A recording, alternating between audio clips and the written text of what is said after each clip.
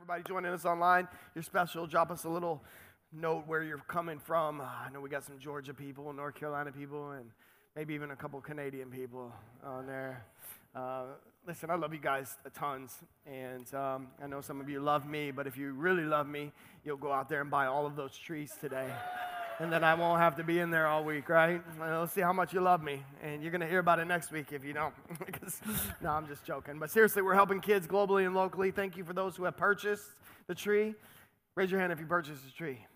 All right, there you go. Okay, there's a lot of you. If every one of you guys goes out there that didn't raise your hand, we'll get it done today. It'll be amazing. It'll be amazing.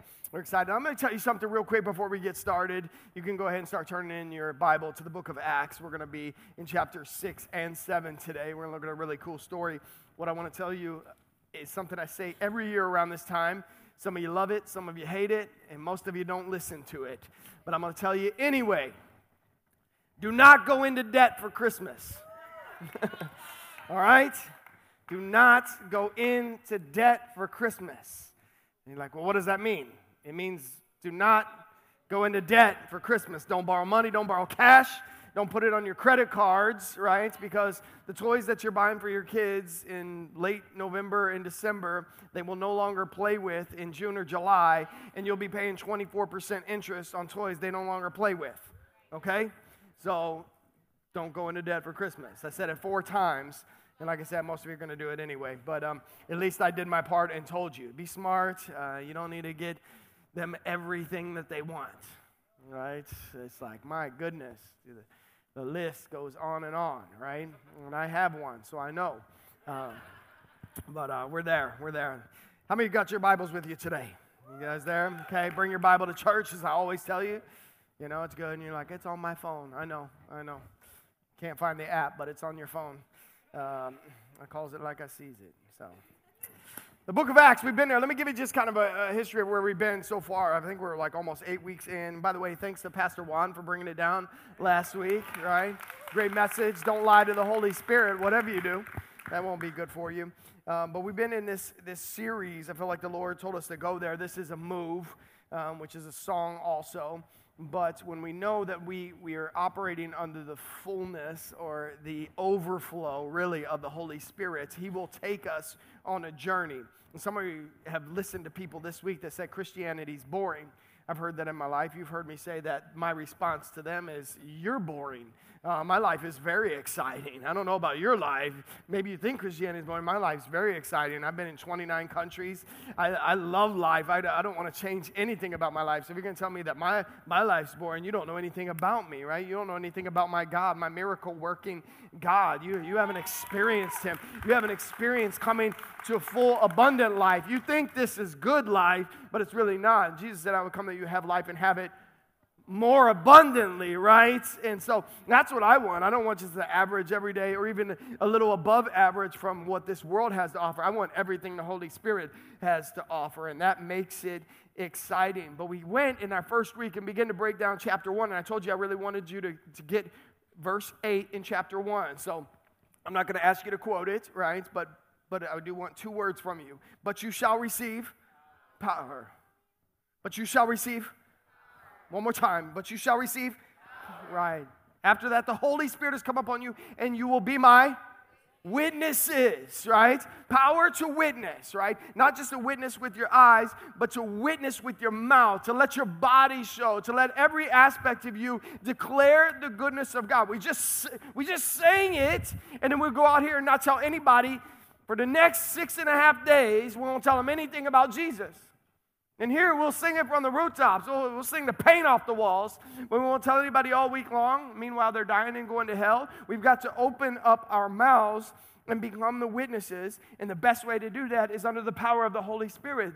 Living in the overflow of the Holy Spirit. A life of freedom. A life that produces fruit, right? A guided life. A life that is victorious over sin, right? And we fall into the same trap over and over and over again. Well, today we're going to look at a story. And I know that you know that people are watching you, right? They're watching you, especially if you're going to fly your banner, your discipleship banner, right? Not just the Christian banner, but I'm a disciple of Jesus, right? There's nothing wrong with being a Christian. I'm a Christian too, but I want to be a disciple of Jesus, not just have a label over me. I want to follow his precepts, his laws, his commands, to walk in his steps every single day. And I know the world is volatile, so our response in every situation needs to be stable, right? And in our time that our world is in right now, it's crucial that we are stable as Christ-following people. You understand? When the whole world is shaking, and it does say everything that can be shaken will be shaken. So when everything is shaken, if you're shaking all the time too, people are like, do you even have faith? Do you even believe what you're talking about? It gets shaky sometimes. That's why we put our foundation on Jesus, the rock, right? So today we're going to look at the story of a man named Stephen. He's a hero of the faith. He was the first Christian martyr. He was a man that went through something very difficult. It actually ended his life, right? The first Christian martyr, but he stood strong. It was a tough time, and I read this, and I'm encouraged by it. We call him a hero of the faith. But here's the truth. Pastor Erwin McManus said there's a coward and a hero within each of us. Fear awakens the coward, while courage awakens the hero within. And I know some of you have plotted over the last few years as our world seems to be just spiraling out of control. It's like, what would happen if somebody came into the shopping mall while I was there and they were trying to hurt a bunch of people? I would run over there and try to take them out. And I don't think you're saying, I want to be the hero, right? It's just, that's part of the process. But you're shifting into a place of resolve. You're fixing the situation. You're fixing your mind that if that happens, I'm going to do this. And I think there's some importance to that. If you don't know what you're going to do when that situation comes, you probably won't get it right. And some of you have the natural ability to do that. It's like when you scare somebody. There's two types of people you scare. There's one person that reacts, and there's the other person that reacts by punching you in the face. You know what I mean? My dad is that guy. I remember I hid behind his tie rack one time, and he came in. It was probably 9 o'clock at night, and I jumped out, and it almost ended my life right there. I was like, don't scare this guy ever again. He's serious, right? I didn't even know he had moves like that, but he did. And I don't want you just to be a hero. If you want to be a hero, you want to be a hero of the faith? Walk in obedience. Do what the Lord tells you to do. Walk with him every day. Open your mouth when he tells it. Shut it when he tells you to stand up when he says to stand up.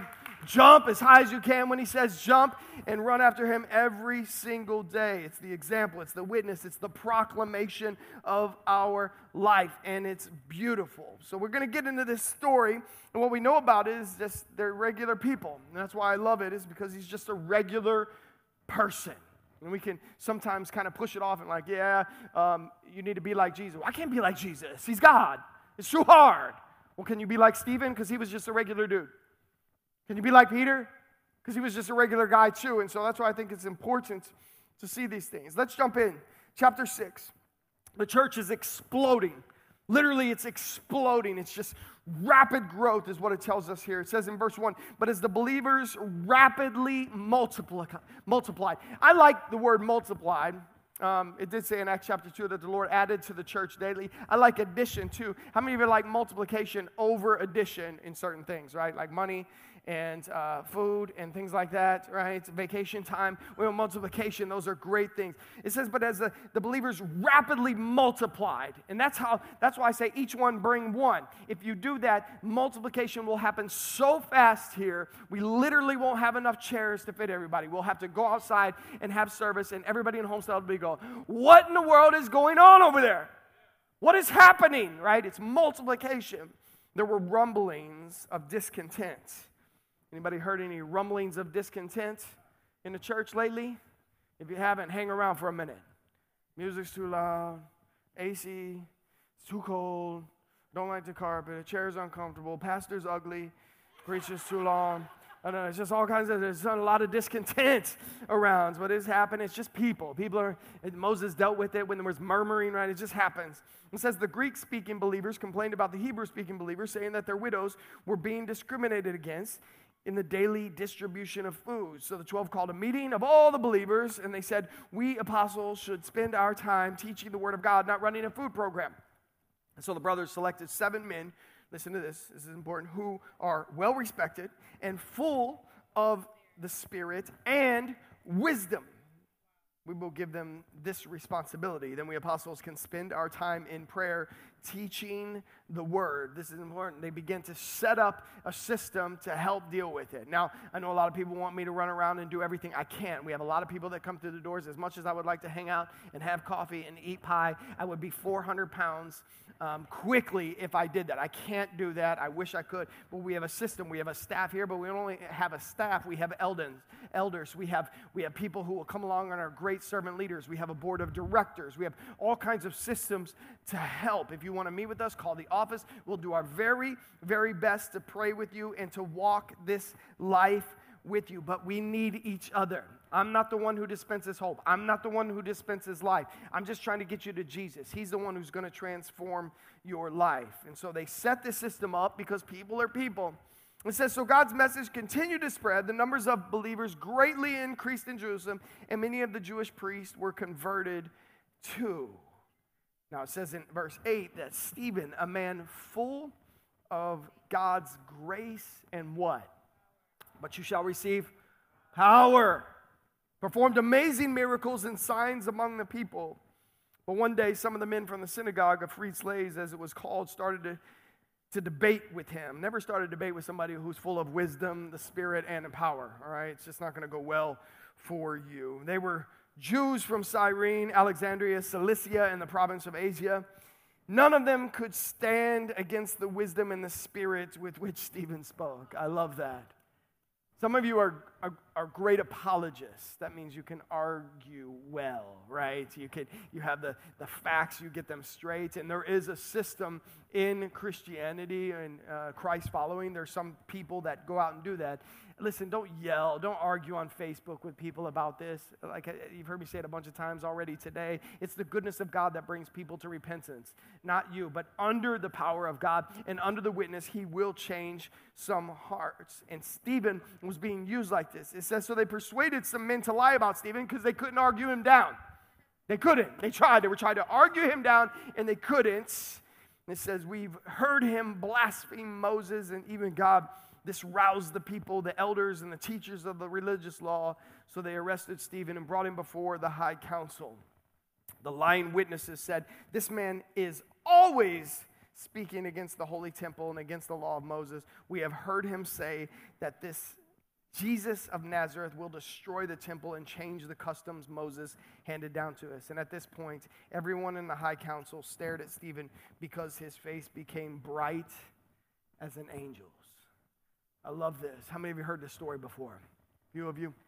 It's an amazing story because, again, Stephen's just a regular guy. He just happens to have done what he's supposed to do, right? But you shall receive power. He's got the power. He's got the connectedness. And the power doesn't just come here on Sunday. It's whenever you stop and receive what God has for you in that moment. And that should happen all day long, every day. This isn't the only place in Scripture where we find someone whose countenance is actually glowing. There was a point when Moses went up to the mountaintop, and when he came down, they were like, bro, you got to cover your face. You're glowing. There's something there. He didn't just get a facial, right? He spent time with the Lord, and the reflection and the glory of the Lord was shining on his face. And it's very similar in this situation that Stephen's face was glowing as bright as an angel's, and that's jarring for people.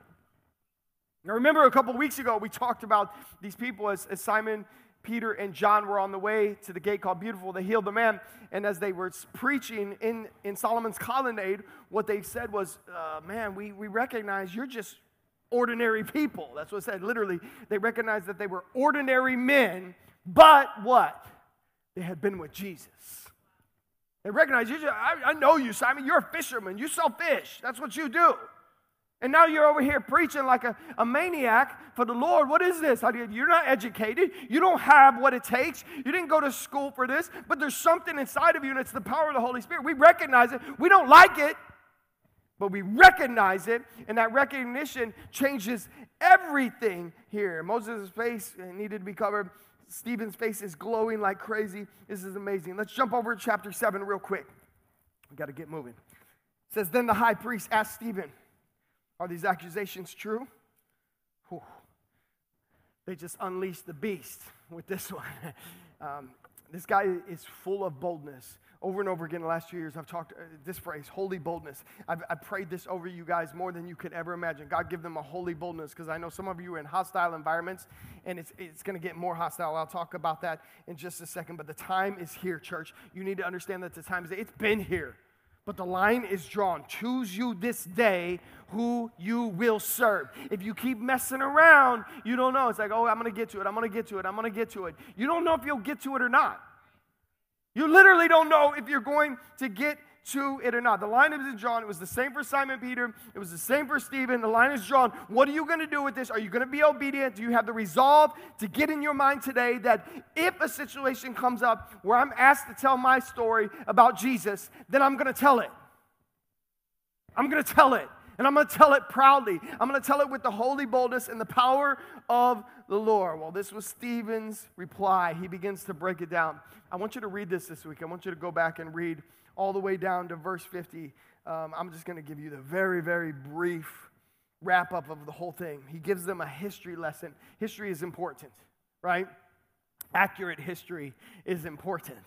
And we want to understand that. He begins to talk about Abraham and Isaac and Jacob. These were considered the patriarchs of the faith, right? The ones who really began it all, and the covenants with Abraham, and the life that he had with God, and the trust that he had with God, and the movement at God's call. And then he goes on to Joseph and helps us understand that in Joseph's life, right? Joseph's situation wasn't perfect. He was sold into slavery by his brothers. He goes into Egypt, but he's obedient and he's faithful in every situation, right? And in every situation, God, it's up and down, because life is up and down, but he's faithful.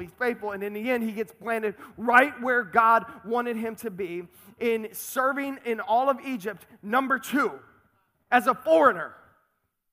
As a foreigner, he's serving at the number 2 spot, and his brothers come and beg food for him. And because of his obedience, right, Genesis 50:20 says, what you meant for harm against me, God meant for good, to bring about this present result, to preserve many people to life. Well, Stephen's telling us that it was because of Joseph's faithfulness that the whole nation of Israel was preserved. Really, it's part of the reason that we're sitting here today, because the gospel is always preserved. You can't wipe it out. The word of God always stands true. It's been burned in Europe. It's been burned in Asia. They've tried to wipe it out. You can't silence God. You can't wipe him out. They hung him on a cross. They put him in a grave. They said, don't talk about it. They told Stephen that. They're still telling people, and people will not stop, because you can't stop it.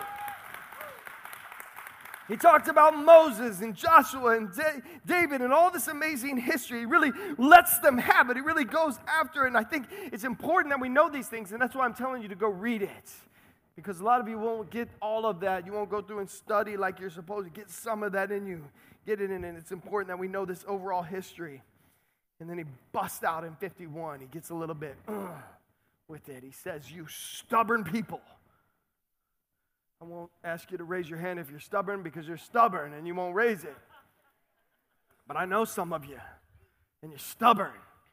I'm like Paul. I'm like the chief stubborn one around here. I am stubborn. But he says, you stubborn people, you are heathen at heart and deaf to the truth. Oof. The ESV version says this, English Standard Version says, you are uncircumcised in heart and ears. You've been unpurified in your heart. Your heart longs for things that don't honor God. That's why he said you should love the Lord with all your heart, with all your mind, with all your soul, with all your strength. You should love it with all, but it's unpurified, and God doesn't want to share. So he's not like, it's okay if you come and get me on Sunday and then do whatever you want on Saturday. That doesn't work. It's unpurified, and you've been unpurified. And listen to this, you're heathen at heart, uncircumcised in heart, and deaf to the truth. Deaf to the truth. Every week we open the Word of God here. We begin to unpack it so that it can change our lives. And I know that it is. I know that if you're hearing it, then it is changing your life. But we need to get this daily. And Stephen, as he begins to address these people, he begins to show that, hey, this is more than just this is more than just a ceremony. This is more than just religion. There's hope in this. There's life in this. And how many believe that there's hope in Jesus? Anybody raise your hand? Come on. You believe it? So why are we not talking about it? Why are we not preaching it? Why are we not really, really after it? We got something to come alive inside of us, and begins to help them understand a little bit more as he breaks down this history. And Probably they perceived this, and he perceived some things that they were going to really try to silence him, as they did Simon Peter. But with the spirit of wisdom and courage and power and the filling of the Holy Spirit, he sharply rebukes them and tells them and gives them the what for. And he says this, he says, must you forever resist the Holy Spirit? We could have just said, must you resist the Holy Spirit? He said, must you forever? It's just over and over again in history. You can look over and over again in history. You see the same thing, right? You've heard me say it a lot. One of my favorite quotes, smart people make mistakes. Stupid people make the same mistake over and over again, right? It's like if I wake up in the middle of the night and I almost tear my pinky toe off in some nightstand, I'm thinking I'm either moving the nightstand or putting up a nightlight or something. I'm not going to continue to break that toe. I can't deal with that kind of pain every day, that kind of trauma, right? Something has to change. Must you forever resist the Holy Spirit? Holy Spirit says, don't go there. And you're just like, oh, no, I'm going there. And he's like, don't go there. Oh, I'm going there. He said, all right, go there. And you go over there and you're like, why am I here? Can you save me? And he saves you. I told you not to go there. And it gets you back on the solid ground, and you're like, I'm going there. Don't go there. It's like, must you forever? He's leading, he's speaking, he's calling, he's choosing, right? Will you choose to serve him? Will you choose to walk in obedience? Will you choose to walk in the fullness of God? Will you forever resist the Holy Spirit? Because that's what your ancestors did, and so do you. He's really laying into him on this, and it's tough. 52 says, name one prophet your ancestors didn't persecute. They even killed the ones who predicted the coming of the righteous one, the Messiah, whom you betrayed and murdered. Oh, now it's getting personal. Right? He's calling people murderers, right? I mean, this message is being preached by someone who has lived out Acts 1:8, but you shall receive power. After that, the Holy Spirit has come over and you will be my witness. He's literally living it out real time right here. And yes, they had been betrayers. Yes, they had been murderers. They had collaborated with Judas to hang Jesus on a cross, to kill him. 53 says, you deliberately disobeyed God's law, even though you received it from the hands of angels. I was looking at that. I was kind of intrigued by that right there. Received by the disposition of angels. The angels were employed, they're messengers, right? Galatians 3:19, Paul wrote to the church there and said, why then was this law given? It was given alongside the promise to show people their sins, but the law was designed to last only until the coming of the child who was promised. God gave this law through angels to Moses, who was made the mediator between God and the people. So the law was distributed. It was given as his messengers are coming. You know, sometimes you're just entertaining angels unaware, the Bible says. If someone comes to give you the word of God, don't despise it. I don't care how long you've been in church. I don't care if you've been doing this for 150 years. If you hear someone speak the word to you, it's God, I believe, giving it to you in a special way. You're like, well, you haven't been in church as long as I have, so I don't need to hear anything from you. If it's the word, you need to hear it, right? Don't despise it. Make sure that we get it inside of us. Their fathers received it. How many of you had grandma and grandpa praying for you? Mom and dad, thank God for those, right? But they're not going to get you into heaven, right? You got to do it. You're going to get to heaven. Yeah, my grandma prayed every day. Can I get in? No. It's not how it works. You're not off the hook. I think Stephen had more to say and probably would have said it if they would have not lost their minds here. Verse 54 says the Jewish leaders were infuriated by Stephen's accusations. Infuriated. And they shook their fists in rage. Some of you did that at people this week. I know you did. Because we're in South Florida, right? It's like they shook their fists, right? They're just infuriated. They're so mad. But check this out, right? It says in King James Version in 54, it says, when they heard these things, they were cut to the heart, and they gnashed on them with their teeth. They were cut to the heart. This is the problem. This is why they were so angry, because the truth hurts. When you get the truth, like if someone's not in, if they don't want to receive that truth, right? There's only two positions that you're gonna go with when you hear the truth, right? When you get it, you're gonna go, yes, I'm humbled by that, or I'm gonna double down, I'm gonna run away, and I'm just gonna be angry as can be. But the strength, the weight of the corruption of these guys is on full display here. We really, really get it when they get challenged with the word, and the word always cuts deep. That word cut there is actually used in Hebrews 11:37. It says they were stoned. It was talking about the people of God. They were stoned and they were sawn or sawed in half, sawed asunder. That's what happened to the heart when Stephen preached the word like that. When he preached the truth of God's love and God's challenge, and they were tormented by it.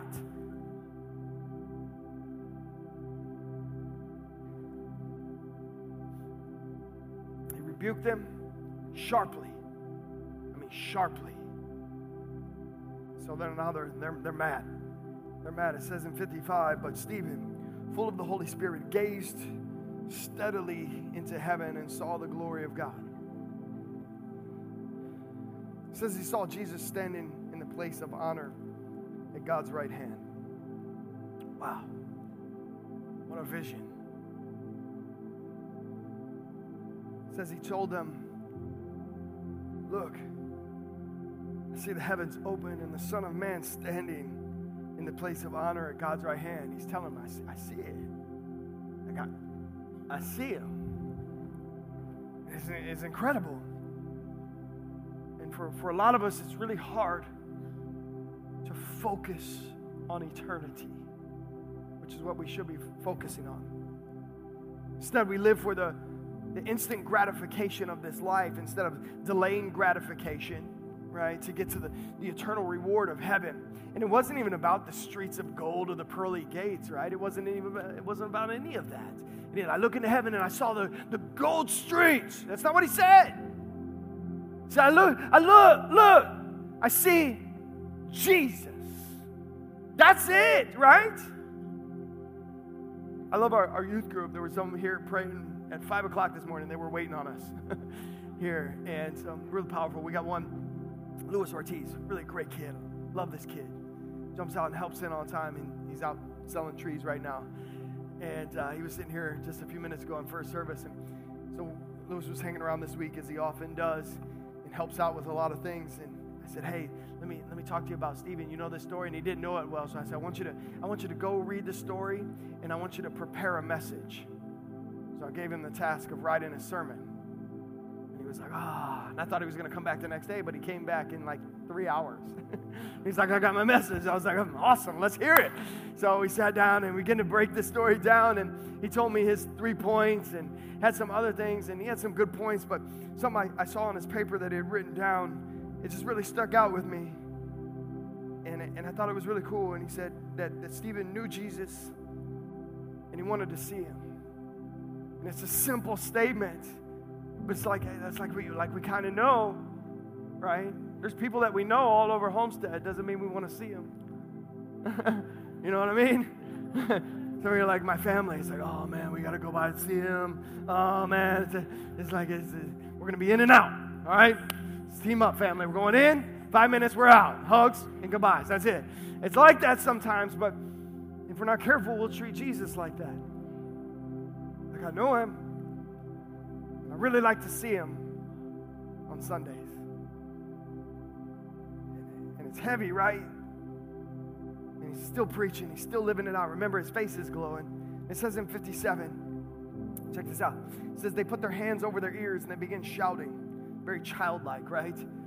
La, la, la, la, la, la, la. I don't want to hear it. And they rushed at him.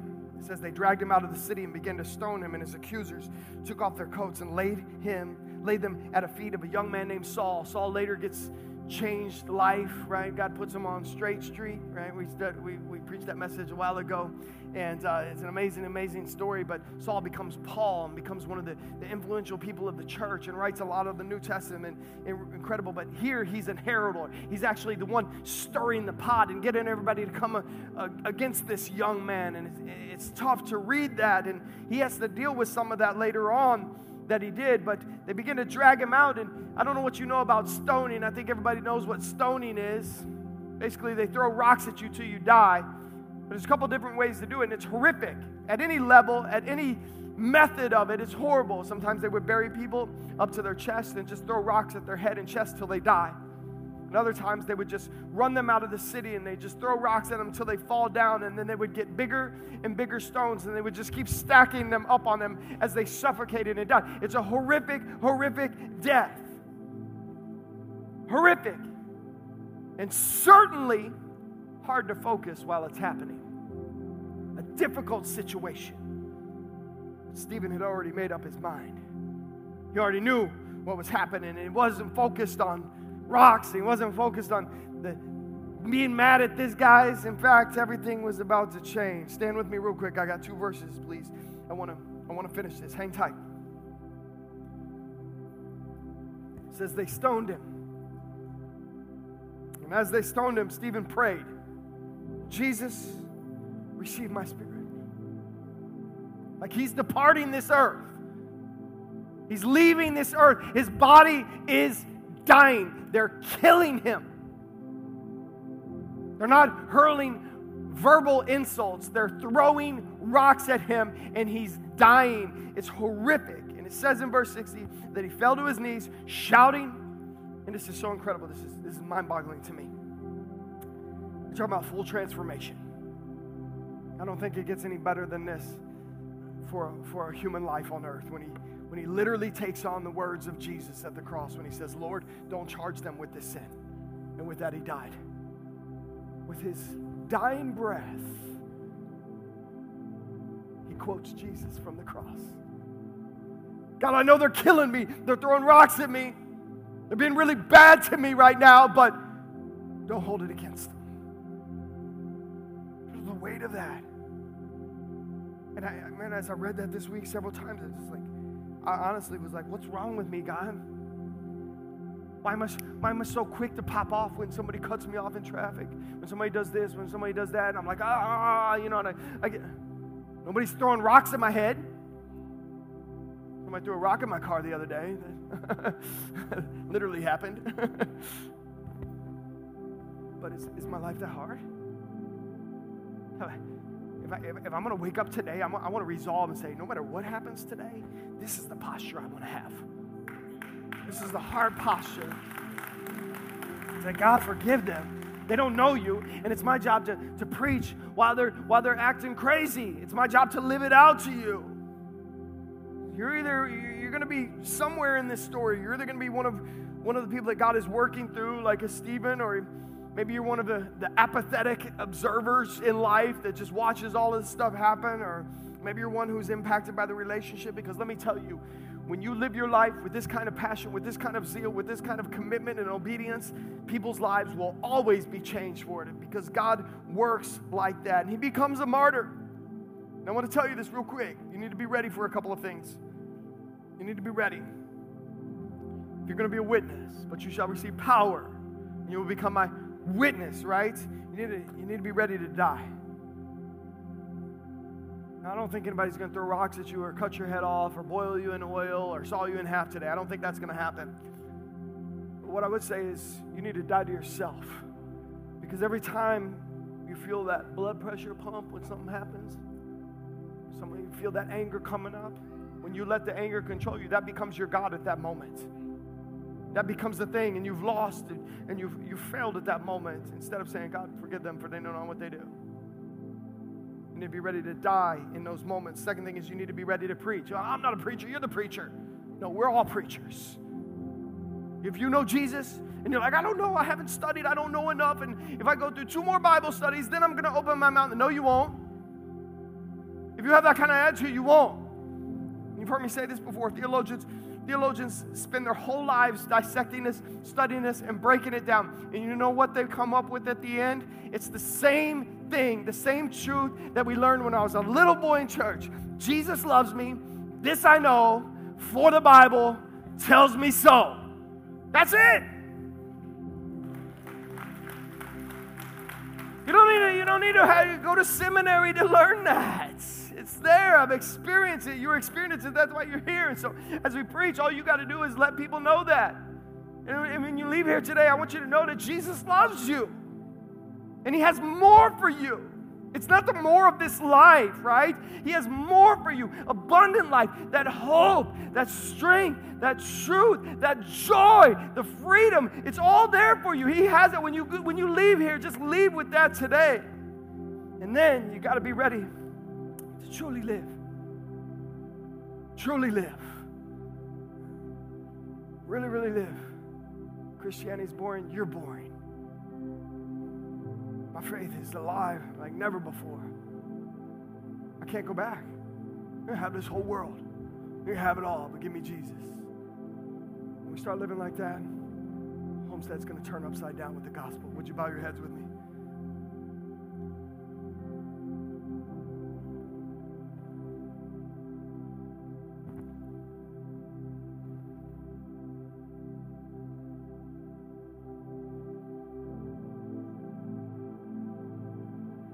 Father, thank you for always being with us. You said you would never leave us or forsake us. You haven't yet, and you're not going to start now. You're always with us. Thankful for every person in this room, Lord. You knew from all of eternity who would be in this room today.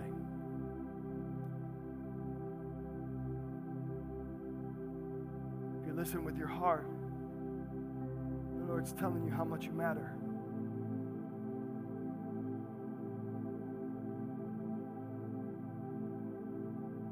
Nobody, just listen. Keep your eyes closed, your head bowed, but listen. You were worth it. Some of you battling with that right now. You just feel unworthy. You feel unloved.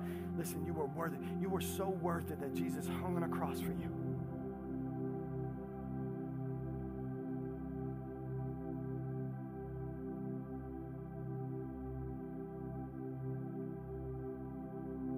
Jesus, for your love. We believe in you, Lord. We believe you and we believe in you. We believe in our hearts. We confess with our mouth that you're our Lord and Savior. Be the Lord of my life. Thank you for saving me. Holy Spirit, just deposit into us today. You. We need you. Not more stuff from this world. We need you. Run the show.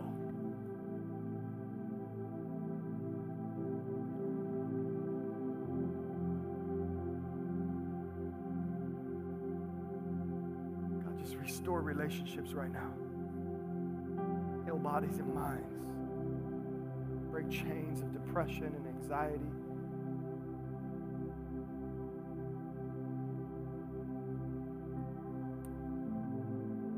God, give us a holy boldness. The fire in our bones that as we walk out of this place in just a few minutes, it's not some ceremony that we put to rest, but this is our life. This is the abundant life. This is the walk that we want with you every single day.